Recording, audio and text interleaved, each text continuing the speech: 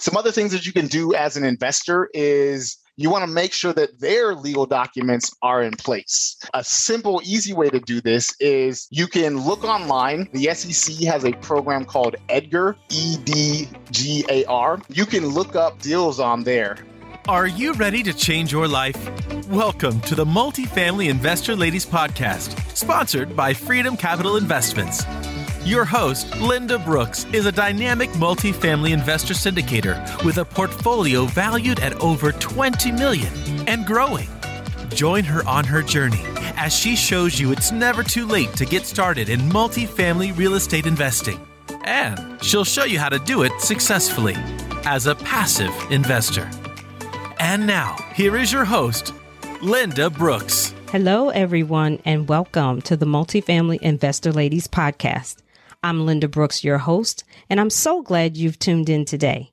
I also want to thank and commend you for making the all-important decision to learn more about how to become an educated passive investor in the commercial real estate market. Today, we have with us Mr. Nick McGrew. He's a high-speed real estate and securities attorney who assists clients in navigating complex securities regulations as they raise capital for their projects. He's also a tenured professor of law, teaching law and real estate classes to both graduate and undergraduate students alike. Nick is also licensed to practice law in California and Washington State, where he's from, and holds a California real estate broker's license. Our guest today is that high-speed real estate and securities attorney, Nick McGrew, out of LA, sunny California. Thanks for joining me today, Nick. Thank you so much for having me. Very, very happy to be here. It is indeed my pleasure. And so I sought far and wide looking for someone to talk to our listeners about being an accredited investor. Just being able to see the different types of investment opportunities that come out. I noticed that many of them would say 506C or accredited investors only. And then there was some change in the regulations. So I thought it'd be great to have an expert come on and share what that means for the passive investor. So we'll start with the question, what is an accredited investor? Yes. So as you mentioned, there have been some new regulations and the definition is expanding. But for most people, if they're trying to qualify for as an accredited investor, most people will qualify either through income or through net worth. And so if they're qualifying through income, if we're talking about an individual, an accredited individual is one who has made $200,000 or more for the past 2 years and anticipates making that much or more this year. And then by net worth, it's an individual with a net worth of $1 million or more exclusive of their primary residence. So take away the home that you live in. If outside of that, your investments and assets add up to $1 million or more, then you'd be an accredited investor. Regarding the income qualification, if we're talking about a couple or a spousal equivalent, which is one of the new regulations or new definitions from the regulations, then it increases to $300,000. So as spouses or spousal equivalents, you'll have to have combined made $300,000 for the past 2 years and anticipate to make $300,000 or more this year. So those are the two ways that most people typically qualify. But there are other ways, such as certain funds. Typically, you're going to have higher thresholds. A lot of them have a $5 million threshold. One of the new definitions added in indigenous tribes. Those governments, they often can now qualify as accredited.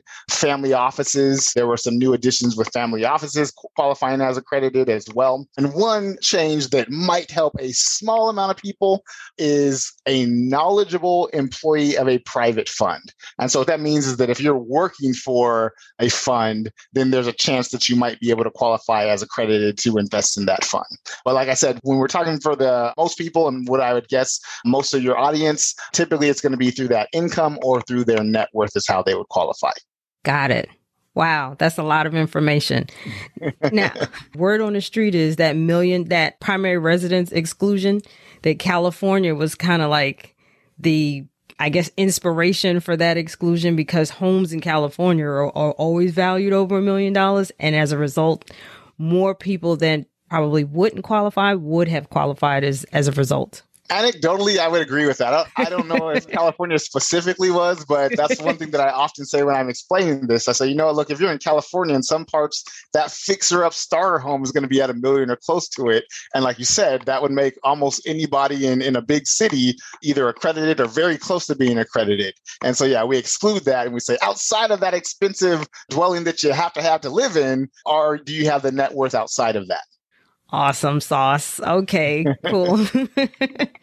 So how does being an accredited investor impacts one's ability to invest? It opens up quite a bit more opportunities. So I'll start off in that we always look at the SEC and we're kind of scared or like, oh my goodness, what are they doing? But their goal is to protect consumers. They're trying to stop people from investing in really bad deals and harming themselves financially. And so if we think about kind of some of the definitions of accredited investor that I've gone over already, these are people that typically would be able to weather a bad investment a little bit better than other people. Mm-hmm. So if you're making $200,000 or have $1 million net worth, if you lose on a $50,000 investment, you're not going to be happy, but it's probably not going to rock your financial world. So the reason that we have that accredited definition is in the SEC's attempts to protect consumers and investors. So if you are accredited, because we think now that, okay, if the investment doesn't go so well, you can weather the storm, you've got a lot more opportunities. And so when we're talking about accredited investors, this typically comes from Regulation D, which is where a lot of real estate securities exemptions fall under. But it also actually helps you with Regulation A, which is a common one, as well as regulation crowdfunding as well. We'll talk about Regulation D first.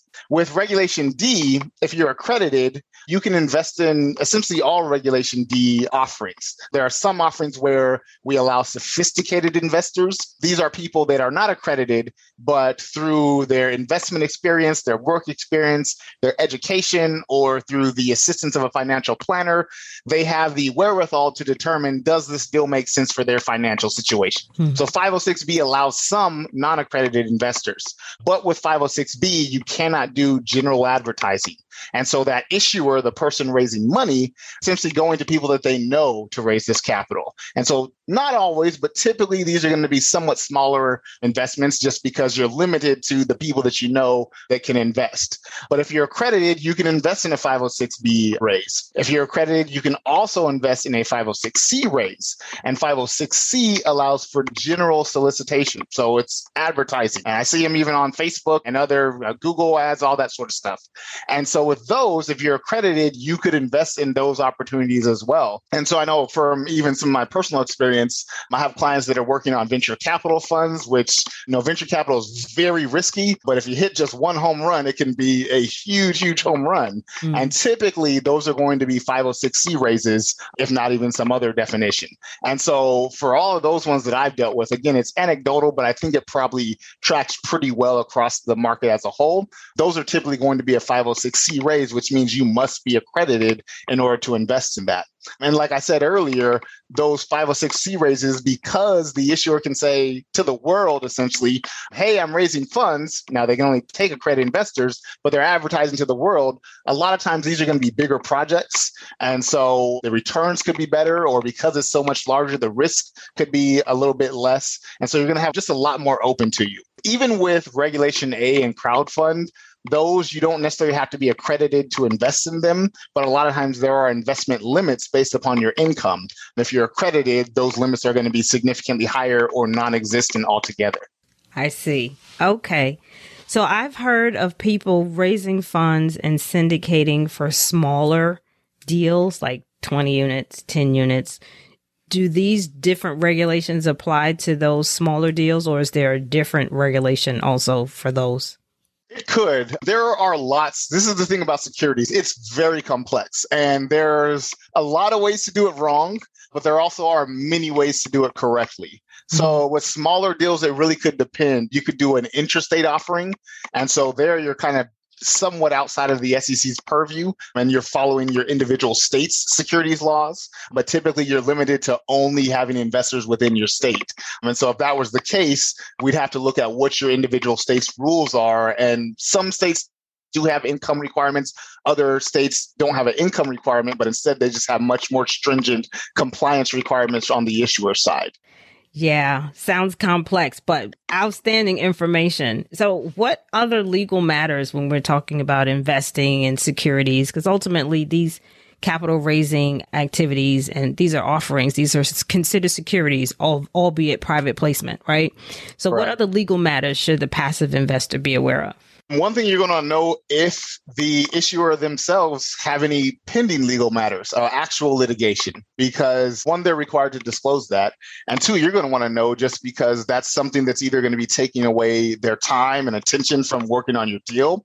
And it could be something that potentially affects your deal depending on what the issue is dealing with and how it's structured. So kind of more with that, you really want to know your issuers, really get to understand them. And that's part of their job too. And don't feel, I'll hesitate when I say this, but I'll say, don't feel like you're pestering them if you're calling them nonstop. Obviously, you want to be a bit measured because an issuer is going to say, okay, they're calling me every day. Their money's just not quite worth it. Calling them to make sure you're informed and getting the questions that you have answered. That's very important. And don't be afraid to do that. And if the issuer is kind of saying, hey, you're calling too much, then take that to heart, because if there's a problem and they have your money, they're not answering you now. That I wouldn't assume that they're going to answer you when there's a problem. So that's something that you'd want to kind of use as part of your vetting is how responsive are they? Some other things that you can do as an investor is you want to make sure that their legal documents are in place. And so a simple, easy way to do this is I guess it's simple for me. It's not that complex. You can look online. The SEC has a program called EDGAR, EDGAR. And you can look up deals on there. You're not necessarily going to see all the ins and outs, but you'll at least be able to see who the issuers are, the exemptions they're using, and that sort of stuff. And so look them up on EDGAR. And if you don't see them on EDGAR, say, hey, have you filed your Form D yet? Or are you planning to? And if they look at you like a deer in the headlights, I'd say that's a warning sign that you might want to look at them a bit closer, because that's something that they're required to do. And if they're not aware of that and don't know about that, then my question would be, okay, if they don't know about that, what other things might have they missed out on? Good point. Yes, I'm familiar with EDGAR, but wasn't aware that these real estate syndications were registered on EDGAR as well. That's good information. Thank you. Quick question on the accreditation. So you talked about what's required to be considered an accredited investor, how it impacts one's ability to invest. As a CPA, I understand what an accredited investor has to provide to the capital raiser to prove or to certify that they are an accredited investor. But for the listeners, if you could talk a little bit about that, what documentation is required, who should they get it from, how often does it need to be updated? If you could speak to that, that would be great. Yeah, and this actually is part of the answer. This actually falls into the last answer as well about making sure that they're crossing their T's and dotting their I's. Mm-hmm. So if it's a 506B raise, you don't have to be accredited. And so the SEC is a lot more lax. Either way, you have to take reasonable steps to verify their investor status. With a 506B, in some instances, you can take a questionnaire coupled with your relationship with them, and that could satisfy reasonable steps. The SEC has made it very clear that for a 506C raise, where all investors must be accredited, having the investors fill out a questionnaire alone is not reasonable steps. So if you're doing a 506C raise and they say, yeah, we just have to have you sign it, fill out this questionnaire and check the boxes that you're accredited, that's not taking enough steps to verify your status. And so again, that'd be one of those things where I say, okay, what else might be missing out on? So in order to take reasonable steps, questionnaire can help. I tell my clients that are issuers, I say, look, you want to have a third party verify them. Have their CPA, have their financial planner, maybe their attorney if the attorney is involved with their finances, but have them write a letter saying, I have reviewed their finances.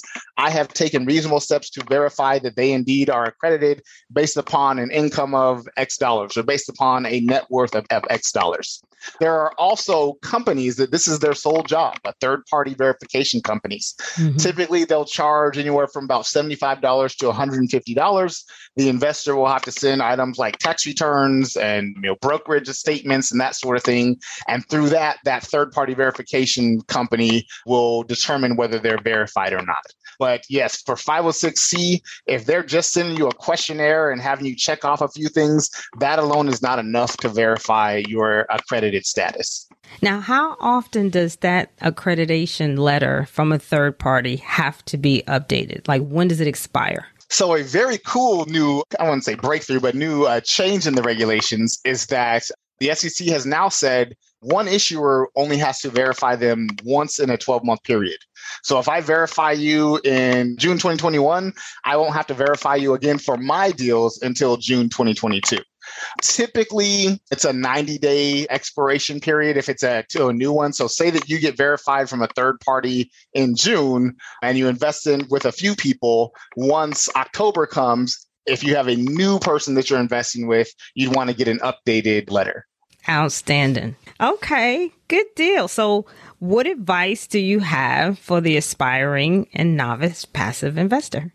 I would say educate yourself, and not necessarily even a formal sense. I'd say kind of test the waters and vet deals, sit in on those webinars, talk to founders or issuers, and kind of talk with a lot of them to get an idea of the different styles, the different structures, the different return schemes, so that you can kind of start understanding what should a deal look like exactly, or what are some deal points that I like and what are some deal points that I don't like, because each individual is going to have different investment criteria for their unique financial situation. And so if you're brand new, if you see one or two deals, they sound good and they could be good, but they also could be two of the kind of lower deals. So what I would suggest is don't necessarily jump right in right away. If you're thinking about it, start thinking about it a lot stronger and really start vetting and taking the steps as if you were going to invest. Even if you're saying, I'm not ready, I'll be ready in maybe 6 months, start looking at issuers right now. One, because that, like I said, that'll give you a better idea as to the types of deals and the types of returns you should be looking for and things that you may or may not like. Two, it'll also help you start establishing that relationship with the issuer so that when you are ready to actually invest, you'll have a better idea of what their investment style is. Also, they'll know who you are and you'll feel more comfortable asking them the questions that you have. That's the big one, I'd say. Do not be afraid to ask the issuer questions. The SEC requires that they provide you information. The SEC requires that they allow you to ask additional questions. And so until you are satisfied with the information that you want, don't invest. So don't be afraid to ask questions about the deal. Even if you think it's quote unquote stupid, hey, it's your money. Ask all the stupid questions you want before you spend your money. Because I'd say the stupider thing is to invest your money and have some outlying questions that were not answered. Excellent. Excellent advice. So for our operators, syndicators, and even passive investors that would like to get in touch with you, Nick, how do they do that? Easiest way is to reach us on our website. It's www.polymathlegal.com. That's POLYMATHLEGAL.com. And on there, you'll have our phone number. You can message us right in there, and you can also schedule a free 15-minute consultation right on the website as well. I have to ask, how did you come up with the name Polymath Legal? So that question right there is part of the reason that I chose it, because it's unique. People are always like, what is polymath? So it allows me to at least kind of have a conversation or it sticks out. But the term polymath, it's kind of like a Renaissance person, someone who's skilled in many different areas. So in college, we had a group of us that we all had different areas we were working in and just friends. And we called ourselves the polymath group. But as I kind of learned more and more about what a polymath was, I'm someone who has lots of different interests and tries to dive into them as deep as I can. And so I consider myself a bit of a polymath. And so with that, coupled with the uniqueness of the name, I said, yeah, I think we've got ourselves a winner there. I like it. Nicely done. Nicely done. Well, Nick, thank you so much for joining us today. I'm so glad you had some time to share your knowledge on securities and accredited investor and SEC regulations with our listeners, and appreciate you taking time from sunny California to spend some time with us online. Absolutely. My pleasure. And if you have some questions, don't hesitate to reach out again. Happy to help and share what I've got. I most certainly will. And I would be remiss if I didn't, as the podcast host, mention that if anyone is in need of a third-party service to provide that accredited investor certification, feel free to contact me on our website at multifamilyinvestorladies.com. As a CPA, that is a service that I provide. So thank you again, Nick. It was indeed our pleasure. Enjoy the rest of your day. Thank you. You as well. Thank you all for joining us today. If you enjoyed today's episode, please go ahead and give us a 5-star rating on your favorite listening platform. And if you like what you hear, find it helpful, and want to learn more, go ahead and hit subscribe. To learn more about investment opportunities and join the Multifamily Investor Ladies community, visit us on our website at multifamilyinvestorladies.com. And remember, it's never too late to get started in multifamily real estate investing with the Multifamily Investor Ladies. Thanks a mil for listening. For more information about today's episode, learn more about passive multifamily real estate investing, or to reach Linda directly, visit us on the web at multifamilyinvestorladies.com. Thanks a mil for joining the Multifamily Investor Ladies podcast, sponsored by Freedom Capital Investments. Your host, Linda Brooks, reminds you it's never too late to get started on your multifamily real estate investment journey, and she'll show you how to do it successfully as a passive investor. We'll see you next time.